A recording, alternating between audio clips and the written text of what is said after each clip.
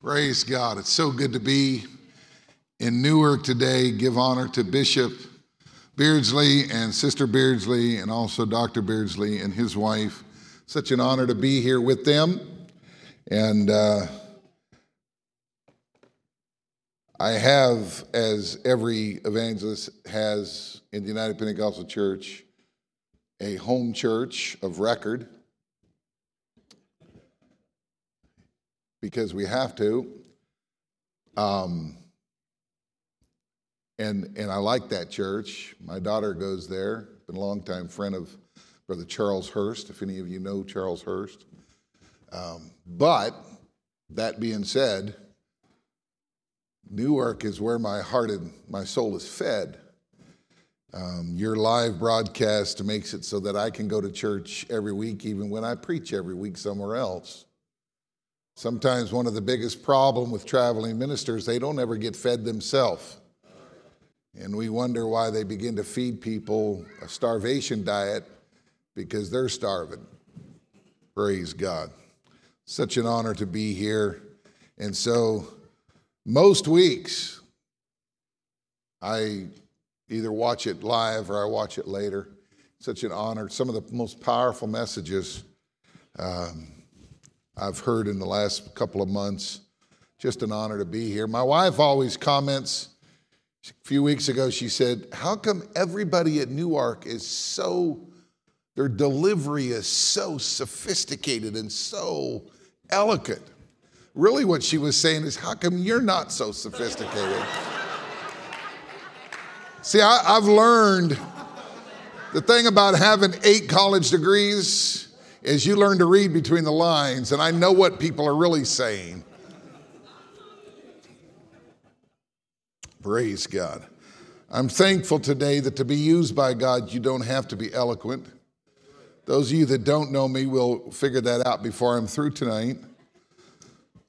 There's a reason, though, why most people here are more eloquent than I am, and I'm not being self-debasing for any reason other than the fact to make a point, is everybody almost here started school before they started preaching.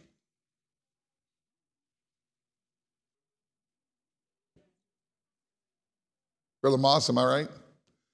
But I was preaching I'd preached pretty close to 5,000 times before I ever took my first class at a Baptist seminary to learn how to talk and speak and preach and hold myself and do hermeneutics. The first 3,000 messages I probably preached were without a microphone.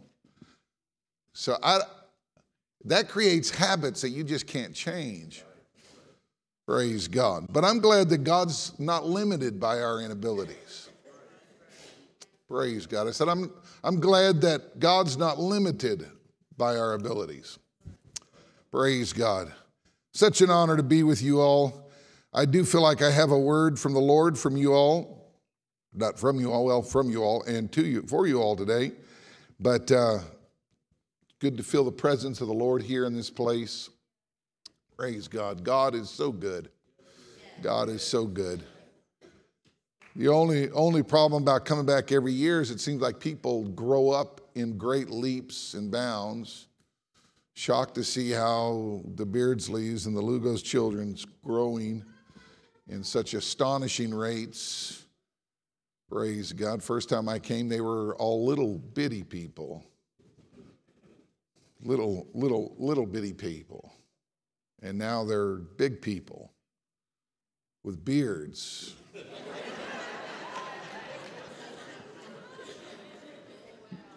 Those little people are not supposed to have beards. Praise God. So good to be here. I'm reading today from Exodus. Exodus chapter 13, verses 14 through 16.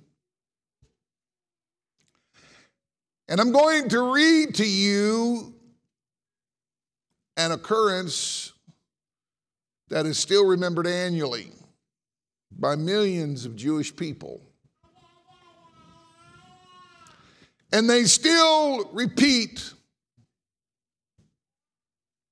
the same ceremony every year. This year will be the 3,465th celebration of the Passover, if our historic timetable is accurate. 3,465 times they have celebrated the Passover. What's interesting to me is that if you look at modern Jewish writings and modern Jewish ceremonies and modern Jewish ways of explaining this particular ceremony, it is my opinion that they have lost the point. Hopefully you'll see that before I'm through today.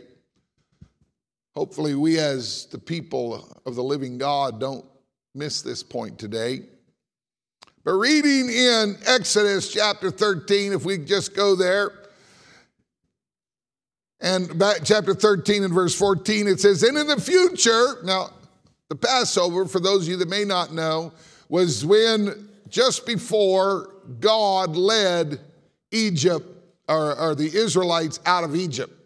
Just out, the 10 plagues have now happened, or actually the 10th plague is about to happen that night.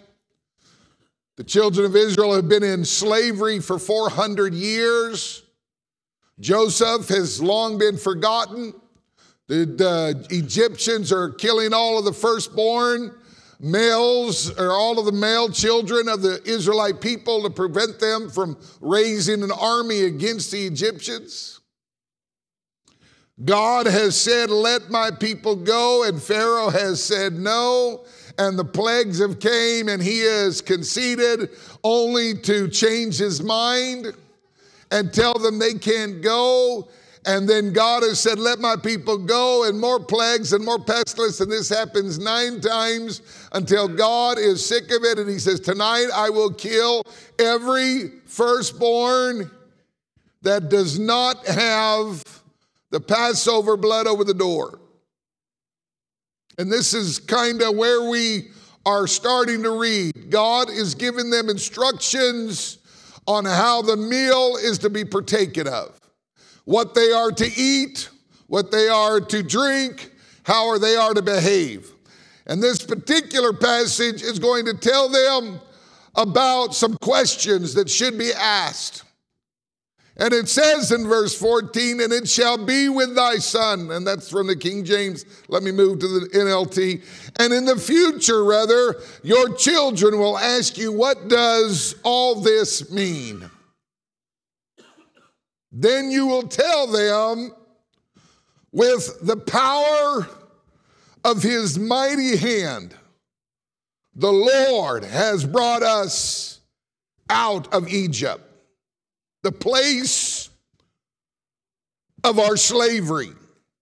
Pharaoh stubbornly refused to let us go, so the Lord killed all the firstborn males throughout the land of Egypt, both people and animals.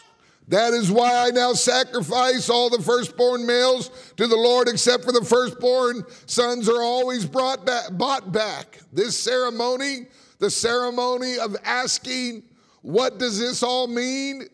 This ceremony will be like a mark branded upon your hand and your forehand, and it is a reminder. It is a reminder that the power of the Lord's mighty hand brought us out of Egypt. We see this emulated and repeated throughout the scriptures. But for example, Joshua, 40 years later, as they enter into the promise, or they cross the Jordan, fixing to enter the promised land, Joshua 24, he says in verse 15, but if you refuse to serve the Lord, then choose this day, today, whom you will serve. Would you prefer the gods of your ancestors your ancestors served before the Euphrates or beyond the Euphrates? Or will it be the gods of the Amorites in whose land you now live? But as for me and my family, we will serve the Lord. Verse 16, and the people replied, we will not, or we will never abandon the Lord and serve other gods. Why? For the Lord our God is one who rescued us and our ancestors from slavery in the land of Egypt. Directly correlating where they were at to where they had been. We make a choice today because yesterday we have a memory that enables faith to be alive in our heart today. Reading on there, it says, he performed many mighty miracles before our eyes as we traveled through the wilderness among our enemies. He preserves us. It was the Lord who drove out the Amorites and the other nations living here in the land. So we too will serve the Lord, for he alone is our God. And again, another 40 to 50 years later in Judges chapter 6, we again see this same reasoning. In verse 7, when they cried out to the Lord because of Midian, the Lord sent a prophet to Israel, and he said, this is what the Lord God of Israel says. I brought you out of slavery in Egypt. I rescued you from the Egyptians and from all who oppressed you. I drove out your enemies and gave them your land. I told you I am the Lord your God. You must worship the God of the Amorites in the land that you now live, but you have not listened to me. You have not listened to the memories that we have. Now I stand before you today in recognition that we are living in tumultuous times. We are living in troubled times.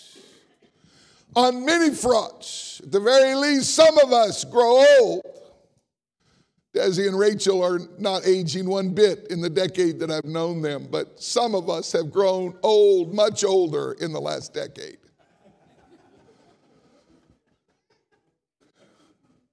Some of us, our health is not as strong as it once was. And we're feeble in step and maybe feeble in life. But if our own life is good and our age is still vibrant and strong, we live in a world that chaos is on every hand. Our world is probably never, our country rather, has probably never been closer to large-scale civil unrest than the day in which we live in. We have a political mess. Regardless of which side of the house you may be sitting on, we are in the midst of the greatest political mess probably in the history of our country. Our world is more at war today than probably at any point, and it's interesting. The world cries peace and safety, and yet there is war in dozens and dozens and dozens of countries. You know how you have peace and safety in a time of war? You just don't declare it. As long as you don't say it's happening, elder, it's not happening. But trust me today, war is on every hand. Christians against Muslims and Muslims against Christians. Blacks against white and whites against blacks. Brown people and rich people and every other kind of people at turmoil with one another. We are living in tumultuous times. I didn't have to come to tell you that. You knew that when you got up this morning.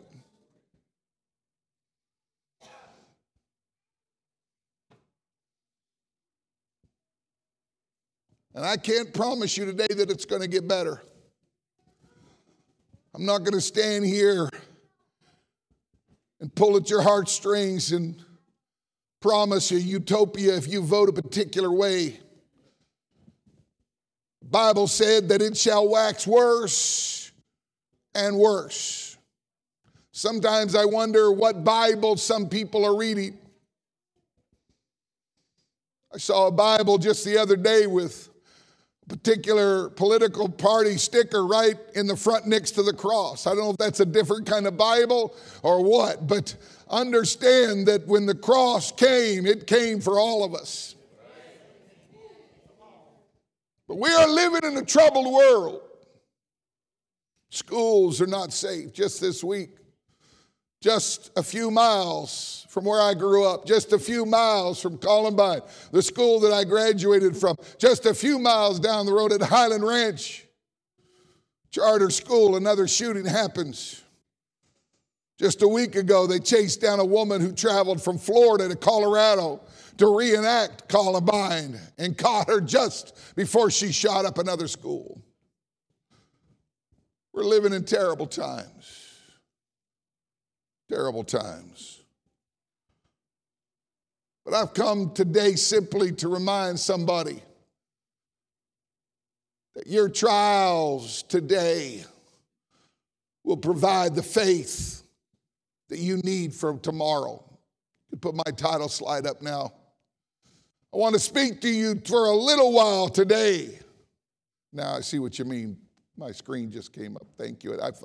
I'm slow, but I get convinced eventually. I wondered what this thing was doing up here, so praise God. Slow. Steady. Slow. Today's trials, I want to speak to you from this time. This came to me in a flash while I was praying about 3 or 4 weeks ago. Agonizing for a church that I was fixed to go speak at that I knew was in the midst of great troubles and great trials. And what do I tell them? I wanted to go in there and just speak, miracles. And I wanted to pull rabbits out of a hat and make everything better and everything new. And in the midst of that, I felt like the Holy Ghost said, just go tell them that their trials of today will produce the faith they need tomorrow. You know why that God wants the Jewish people to continue almost 4,000 years later to be reminded? The very youngest child at the table turns to the eldest child or eldest adult at the table and says, why do we do this? And the eldest looks back at the youngest and says, because we were once slaves in Egypt. We once were a persecuted people. We once were put down as a reminder that the God of yesterday is still God today. Your Christianity will never be rich until you can sing it is well with my soul when it's not well with your life.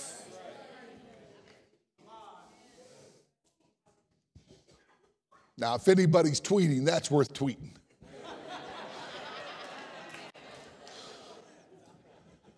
Your Christianity will never be strong. It will never be meaningful. It'll never even be worth it until well with your soul is not a reflection of what is well with your life. And that will never happen until you realize the trials of today have a purpose. They may have a larger purpose. God tries to do many things in the midst of trials. But one thing he's consistent about is to remind us, is to use them as a reminder that God is always there. One of my favorite stories in the Bible is the story of David and Goliath. And it's my favorite simply because I love the analogy of this little guy. And maybe it's because I've always felt like I'm a little guy. I don't know.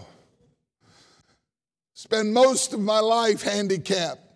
cancer when I was young, didn't walk for many years as a teenager in a wheelchair, and then on crutches and then canes, and finally to walk, and then get strength again and join the military only to be injured again. And now once again, I'm back in a wheelchair, or I was, and multiple series of surgeries and in bed for a year. And like, I always had this mentality, I was not as strong as the next person.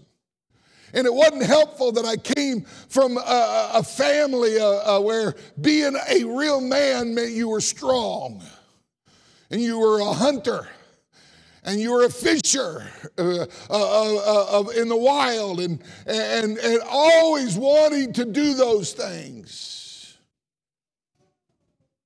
Some of my saddest memories is when my brothers and my father would head off for their annual beard-growing days in the wilderness to hunt and fish in a time when beards were a sin, except when you were deer hunting.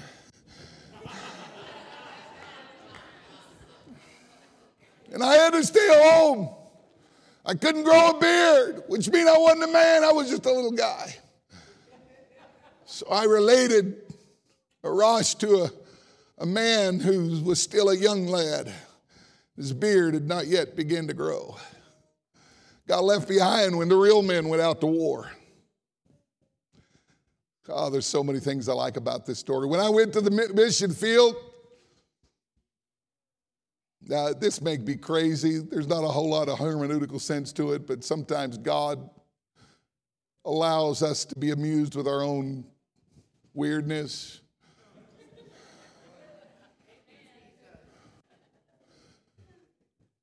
When I went to the mission field, I wanted to get a post office box there because I had left the military and I traveled for 6 months, and I needed somewhere for mail to go. I needed an address, especially because all my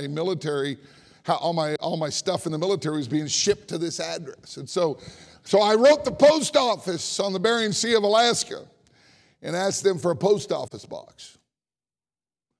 And I specifically prayed. This is the crazy part. I specifically prayed that God would give me a message in the post office box. Now I know that sounds crazy. But, you know, if you're fixing to go to where the average temperature of the year, the average temperature of the year is around 20 below zero. Oh, it gets up to a really balmy 50 degrees on a few days in the summer, but I was there when the record lowest temperature on this continent, 101 below zero without wind chill factor, was recorded. You need signs from God when you do those kind of things. You want to know how cold 60 below zero is? When you spit, it bounces.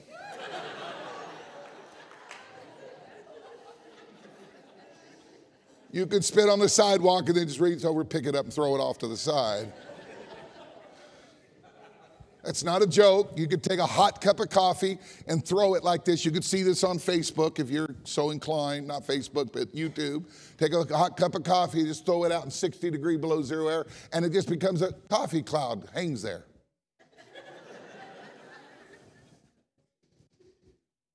I needed a sign from God. So I got the post office box back in the mail with a key and said, your box is P.O. Box 1748. Well, I was really hoping for P.O. Box Acts 238, you know, just something like that. That was what I was hoping for. You know, I didn't have any hermeneutical training, or I had a pre-med degree at that time. I didn't have much of anything else. I just kind of stuck my finger in an electrical Holy Ghost socket when I preached, and whatever came out happened. Some of it I'm not real proud of today. I have this secret catch of tapes that hopefully nobody will ever listen to, with specific instructions to be burned before my son ever listens to them when I die. I'm not sure why I keep them. The only good thing is they're on cassettes and reel-to-reels, so he probably won't have the ability to play them when I die. So he'll just keep them as a souvenir. And his kids will say, what's that, Daddy? Well, your grandfather, back in the days, just shortly after the Constantinople wagon, But as I began to contemplate 1748, I discovered something interesting. There is only one chapter 17, verse 48 in the Bible. Just one. I'm not going to read it to you today, but if you want to read it, it's in 1 Samuel chapter 17 and verse 48. And it said, and when Daniel went out to meet Goliath, he ran out to meet him. That was pretty significant if you're going to go to a place like the Arctic. So I've always had a fascination with David. Now, let's just do a little background. David is at home. The boys have all went off to fight a war. And one day, Daddy comes and says, hey, I want you to go and take some cheese to the captain. I want you to take some bread to the boys. I want you to find out what's happening and come back. Now, David was probably bored with being a shepherd. Contrary to what you may think, shepherding is not a real exciting adventure. 99% of the time, you do nothing.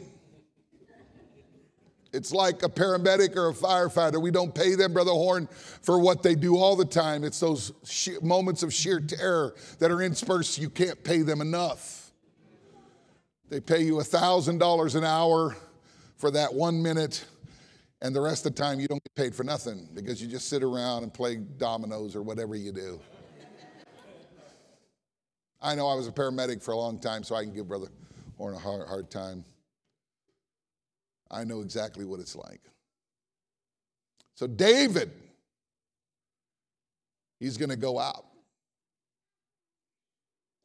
But David's had a few interesting experiences, and I've thought about this a lot. He has had a couple of really exciting episodes. He met a bear and a lion.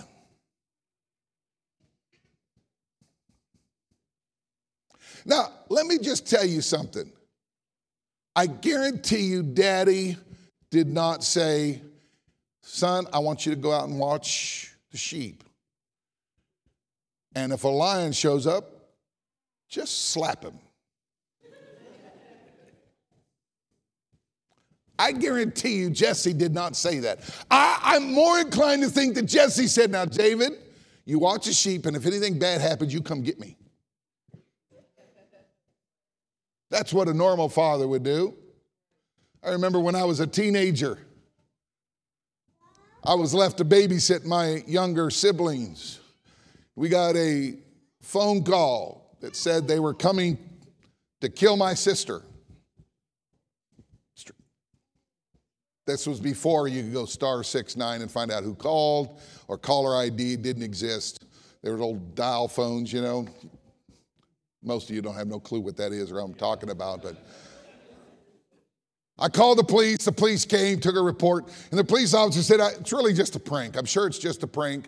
But he said, I'm going to sit down the hill. Now, my mom and dad had went out to eat. I tried to call the restaurant. They didn't answer the phone. I told the police where they went. The police said, we'll try to send somebody over there to find them and have them come home. But we're going to sit right down the hill here, and if anybody shows up. So where we lived in the country, the sun began to set, and the sun always shined right up in our driveway. So it was almost dark, and it was in the time when you couldn't see really anything. And my dad, or not my, well, it was my dad. See, I told you the punchline before I got to the real part. But about 10 or 15 minutes later, now, I'm just a kid, but I know where my dad's got the guns. Now, I'm not recommending this. Try this at home. But I got that shotgun out of the closet, and I loaded her up. Buddy, I'm going to defend myself. Now, my dad that's not what my dad wanted me to do. But about 10 minutes after the police had set up down the hill, a car pulled into the driveway. I was not expecting my parents home for another hour or two. And so I thought, this is it. This is the OK Corral. It is Joey Payton against the bad people in the world. I stepped out on that veranda of that farmhouse, stepped down off the steps with a shotgun in my hands, and suddenly the lights at the bottom of the hill where the cop was sitting, the lights come on and they come roaring up the hill. Two cops come barreling out of their cars with guns drawn, And slowly the door opens on the car and my dad says, Joey, is everything all right? I thought my dad was, I really expected to get killed that night by my dad. My siblings were safe, but to be honest with you, my dad was very nice about it. He just sat me down and he said, look, son, I did not leave you here to fight with anybody. He said, if you were that concerned, you should have just left. You had a car, you could have gotten a car and just drove down the road to some friend's house and stayed there. You didn't have to do this. You don't do this, and I don't want you to fight. If a lion and a bear comes out of the woods when you're here next time, just go somewhere else. I'm pretty sure that's what Jesse told David. But that, y'all know that's not what happened. It's not what happened. So now David's going to be with his brothers, and he gets down there and they're all hiding. You know the story. I'm not going to read it all and go into it all, but they're hiding and he's listening. He's like, what's going on, you know?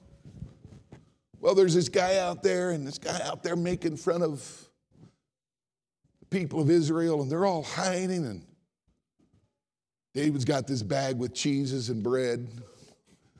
His beard's not yet begun to grow. He probably had some real fluffy things around the edges, you know, where, you know how kids' beards, just look at the Beardsley boys, you know. It's all right, bro. Turns into a man, but you'll be looking like your dad in another 3 years. It's what happens inevitably. That's how David was. Finally, David realized this guy's out there making fun of God. He just gets up and says, well, I'll go fight this guy. Just calm down, everybody. Calm down. Yeah, he's talking to men with full-grown beards, arms bulging with muscle. He's just a little boy. And he says, it's okay. I got this. Calm down.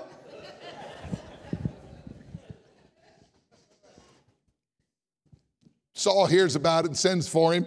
David goes to Saul and says, now look, buddy, you're just a kid. I appreciate the fact that you feel strong and you feel brave and you. David says, now wait a minute. Now this is where I'm going to start reading. I'm going to use the King James because some of the humor is lost in the NLT. So I'm going to use the King James here. In 1 Samuel chapter 17, verse 32, it says, and David said to Saul, let no man's heart fail because of him. Thy servant will go and fight with this Philistine. Saul said to David, thou art not able to go against this Philistine to fight with him, for you're just a youth. And he's a man of war since he was a young man. Now notice what David said. David says, Saul, thy servant kept his father's sheep. I'm sure just about this time Saul's in his mind thinking, yeah, so what of it? Big deal. It's not really, shepherding does not outfit you for fighting giants. But he says, and there came a lion and a bear and took a lamb out of the flock. Now, this is the point when Daddy probably said, come get me. Come get me. But David knew that at the very least they were going to lose a sheep. So the Bible says, and I went out after him and smote him. Now get a word picture for this. A lion grabs a sheep. Now we're not talking about a pussycat. We're talking about a man-eating lion. We're talking about a full-grown carnivorous beast. He grabs a lamb, a sheep, and David just walks out there and smacks him. Poof! You got to get the humor of it. You got to get the humor of it. And I delivered it. I took the sheep out of his mouth, and when he arose against me. Now, you got to get this picture. He walks out. He slaps the lion and takes the lamb, and the lion rises up against him. Now, this sounds like a really good time to run. You got the sheep. You got the feet. Let's go.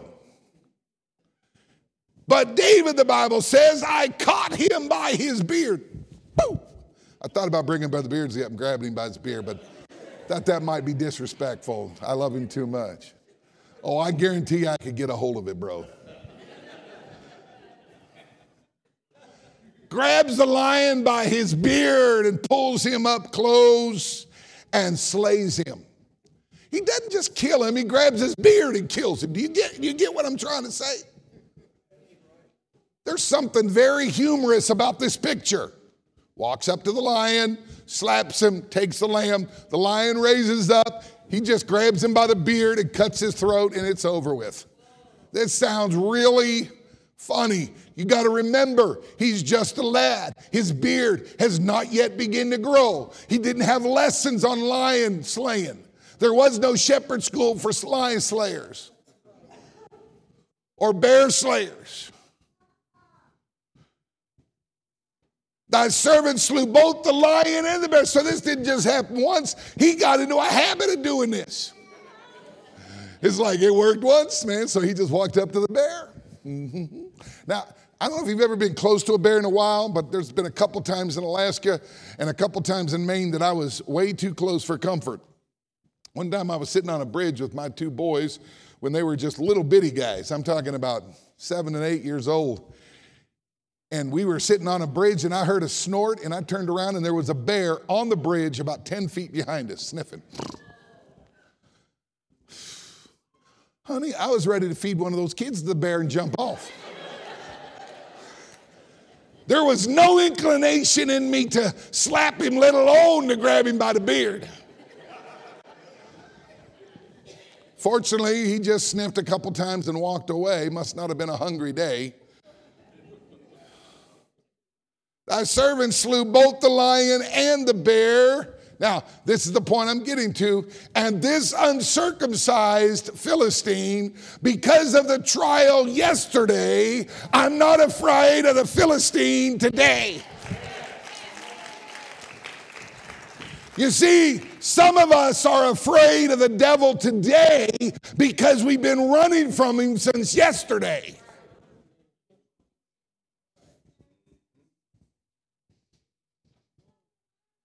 Every one of us probably know great people of faith, and I'll guarantee you if you sit down and talk to them, they will begin to tell you stories about how God delivered them and how they went through this sickness and that trial, and God was there. And there was times they didn't have enough money, and God provided, and they went through this lean time, and they went through this painful time, and they went through this, and they went through that. And that's why today I'm strong in my faith, because yesterday's trials have provided the faith that I need for today. Yesterday's trials provide the needed faith for today.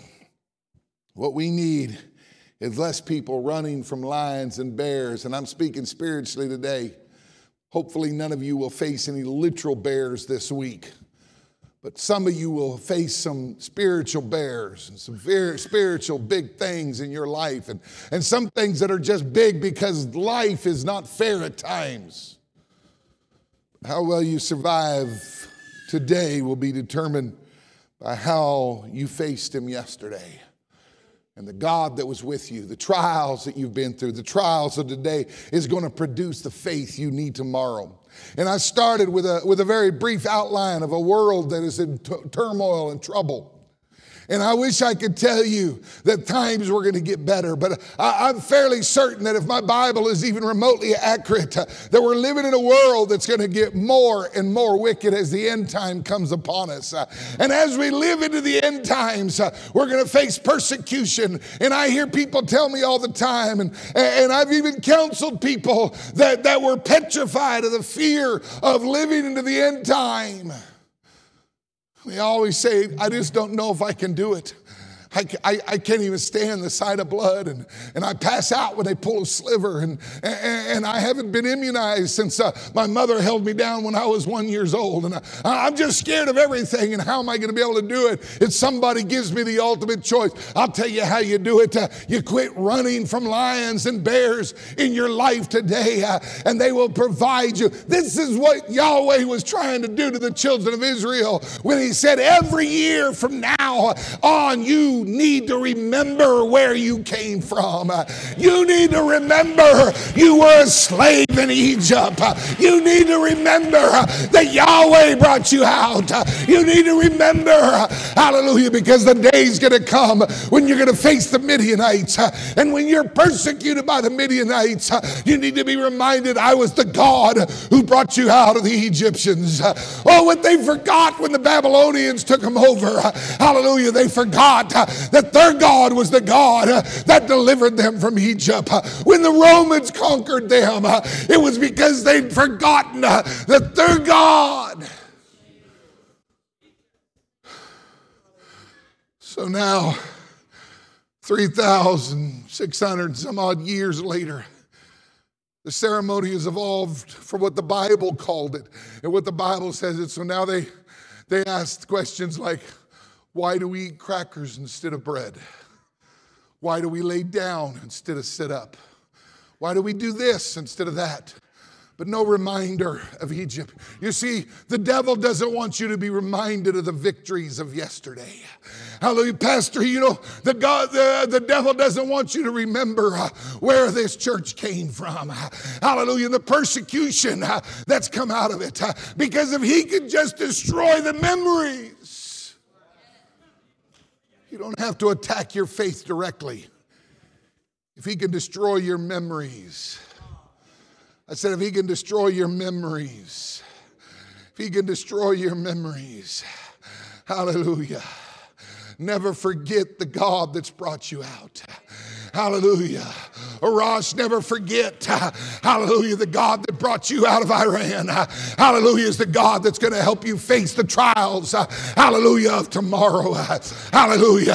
Desi, the trials of yesterday are your strength for today. Hallelujah. That's why it's so important. We know that God was there. Hallelujah. And we understand the importance of the God that's present. Hallelujah. Because his presence yesterday guarantees our faith today.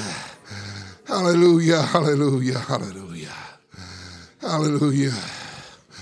And I close with these words in Hebrews chapter 11 with the last verse, or the second to the last verse, verse 39. And all these people earned a good reputation because of their faith. Hallelujah. This was not a faith based upon, hallelujah, miracles and prosperity. Hallelujah. But this was a faith built on being faithful in spite of the fact that God, hallelujah, had not always answered their prayers. All these people earned a good reputation because of their faith, yet none of them received all that God had promised. For God had something better in mind for us. Hallelujah. God had some of your trials is trying to lead you into a better place. But if God, Brother Moss, threw you at the very big trial that you need to be taken to a new level in him, the very first time you wouldn't survive. Hallelujah. But he sends some bears and some lions along your ways. Hallelujah. And you may sit there and say, why do I have to face the bear? Why do I have to face the lion? I'll tell you why. There's some giants coming down the road. I said there's some giants coming down the road because God has called some of you to be a king. God has called some of you to be a leader. God has called some of you to do some great things. And the road to greatness leads through bears and lions and giants. Hallelujah. But if you run from the bear, you'll run from the giant. And if you run from the giant, you'll run from the calling. You'll run from the God. I spoke with my mother this morning, so concerned about one of our relatives. Seems so depressed.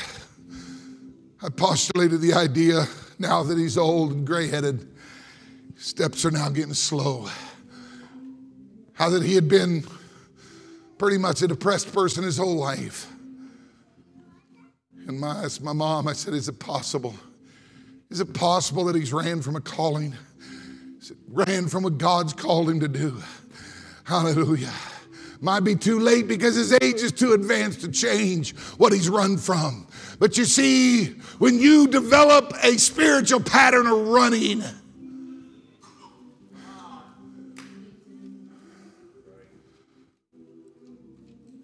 Yet none of these received all that God had promised, for God had something better. God had something better for us so that they would not reach perfection without us. Notice the first verse in the next chapter. Therefore, since we are surrounded, therefore meaning what came before it. What is it there for? What was the point of Hebrews 11? Hebrews 11 was about faith as a substance of things hoped for. It was about without faith man cannot please God. It was about these all died in the faith.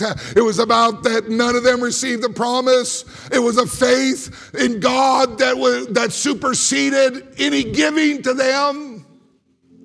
Therefore these all. These people, therefore, since we are surrounded by such a huge crowd of witnesses to the life of faith, some of you that just been here a short time and you've not heard the stories, I'm sure Bishop Beardsley could tell you stories of lean times when all that stood between him and the church in bankruptcy might have been a prayer meeting, when health seemed to be feeble in some and problems seemed giants. But New Ark exists today because somebody grabbed a lion by the beard. Hallelujah. Somebody fought the bear. Somebody fought a giant. And today we are surrounded by a huge crowd of witnesses to the life of faith. Therefore, let us lay aside every weight that slows us down, especially the sins that so easily trip us up. And let us run with endurance the race God has set before us. Today's trials produce tomorrow's faith. Somebody hearing me today as we stand together? Today's trials. You say, well, I don't have any trials today, Brother Peyton. You will. You will. You will. You will. And when you do, I want you to remember that trial is going to provide the faith you need for tomorrow. If you make it through that trial, it's going to be because you remembered. Don't let the indictments that constantly came back against the Israelites, you're not listening. You see, they wanted more kings, they wanted more power, they wanted more land, they wanted more of everything. What they didn't have time for is memories. Didn't have time for remembering. Let us never pass up an opportunity to remember that we were once slaves in Egypt. We were once sinners. Even the best of you were once sinners. Even the best of you today struggle against sin. You never grow so old that you're not fighting the battle of evil. You're never going to reach a point where you're not battling against temptation. But I'm here to tell you that those trials will produce tomorrow's faith. God bless you.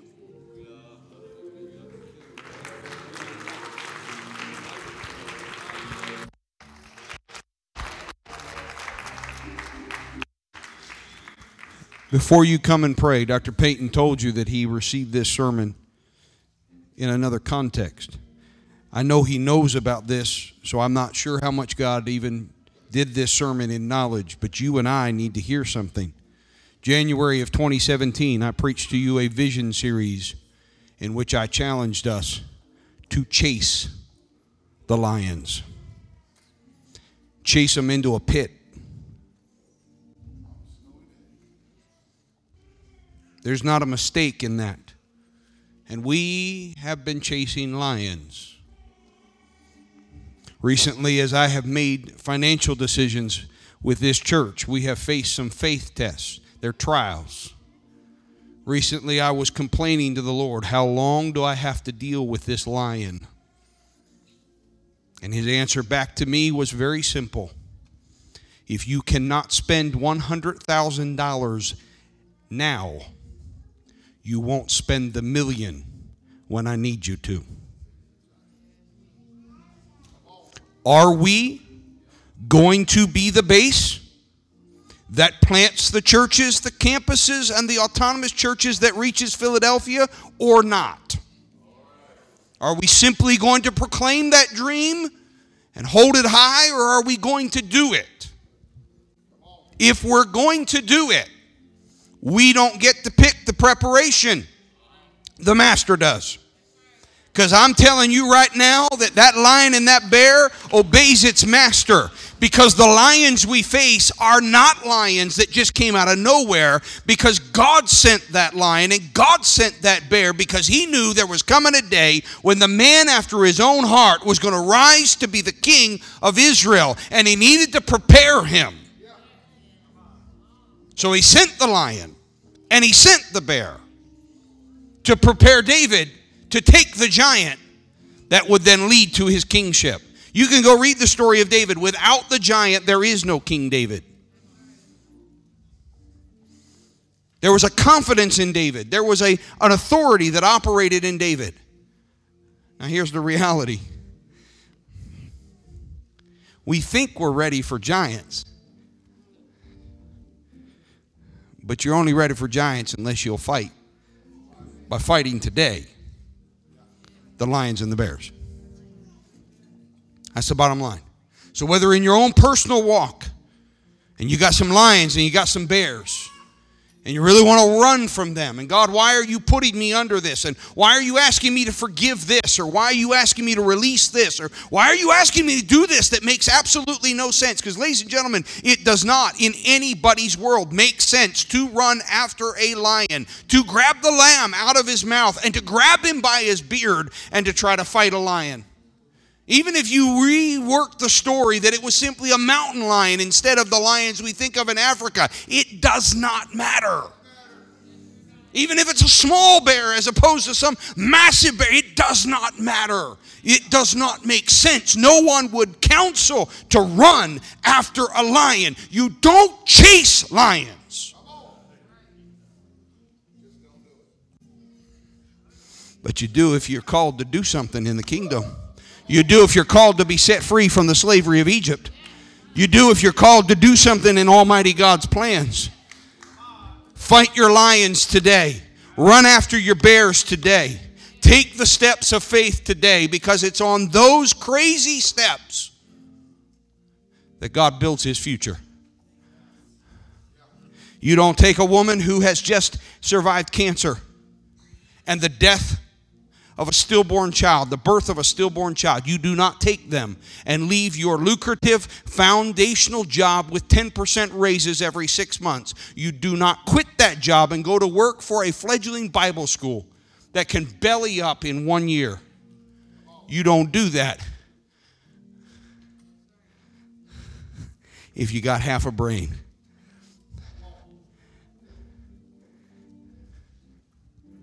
I speak to the elders that are in my life. Please hear me. I know that I'm scaring you. I'm scaring myself. But I would rather die at the hands of the lion with the chance to take the giant than to play it safe and God go find somebody else. So we will chase the lion. We will not back up from the lion. And we're not just going to deal with him in defensive posture. No, we're going to chase him until he falls in a hole. And then we're going to jump down in the hole, and we're going to stand down there and go toe-to-toe with him. And if God doesn't show up, that lion will eat us alive. But I serve a God that does not back down. He's shown up every single time. We're here today because he didn't back up. We're here today because he made a way. We're here today because he has been the God that's been faithful in the past. And so I challenge him to be faithful today so that we can be here tomorrow. Whether it's in my life or it's in yours, whether it's us as a congregation, we've got to believe in the God who enables us to chase lions and kill bears. We have to. Because if not, what are we doing? What's the point?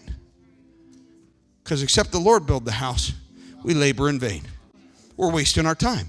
What is the meaning of life if not to live dangerously in the eyes of our God. To live boldly in the eyes of our God. Hallelujah. Hallelujah.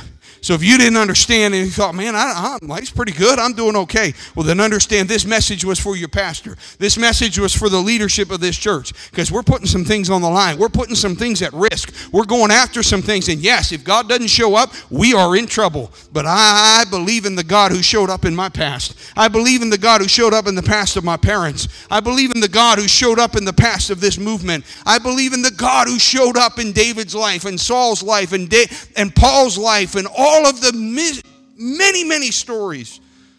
I believe in that God. So I challenge him. Show up in this life too, God. This altar's open. Would you come and pray? Would you come?